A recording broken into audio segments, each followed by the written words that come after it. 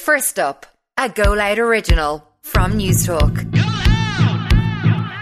Good morning, it's Wednesday the 19th of October. I'm Quisha Conley and this is First Up, all the news you need to start your day.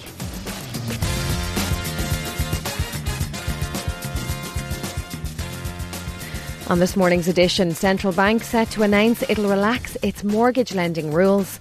Weather warnings in place for 16 counties.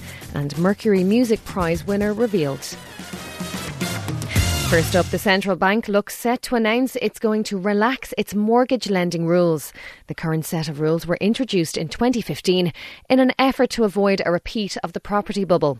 At the moment, people can borrow 3.5 times their salary.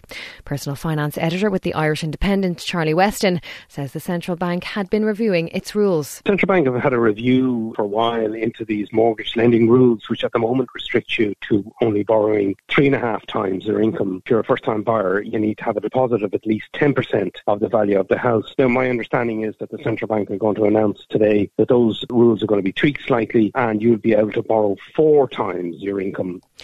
Thundery downpours and localised flooding are on the way today with a status orange rain warning affecting southern counties. Cork, Kerry, Waterford, Wexford and Wicklow are impacted until midnight. Meanwhile, a similar status yellow rain alert is in place for 11 counties in the east.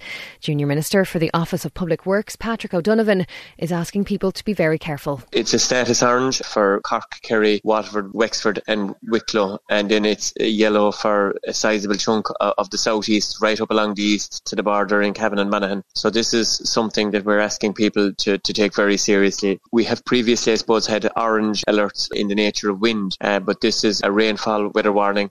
Over 58,000 people have been waiting for over a year for a vital scan to diagnose a medical problem. They include MRIs, ultrasounds and CT scans. First up's Owen Murphy reports. These new figures have been released by the National Treatment Purchase Fund. They show that in the second quarter of this year, there were a total of 238,605 people on waiting lists for a scan. This represents all outpatients who are waiting for urgent, semi-urgent, routine or planned scans. Almost 39,000 have been waiting over 18 months, with 15,000 waiting over a year and a half for an MRI.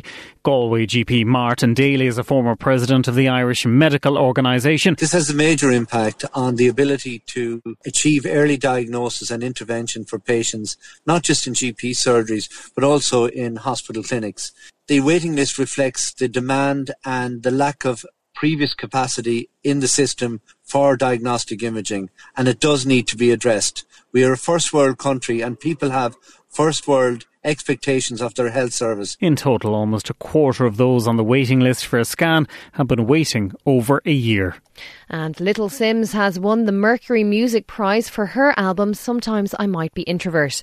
The rapper was one of 12 acts in the running for the prestigious award alongside Harry Styles and Sam Fender.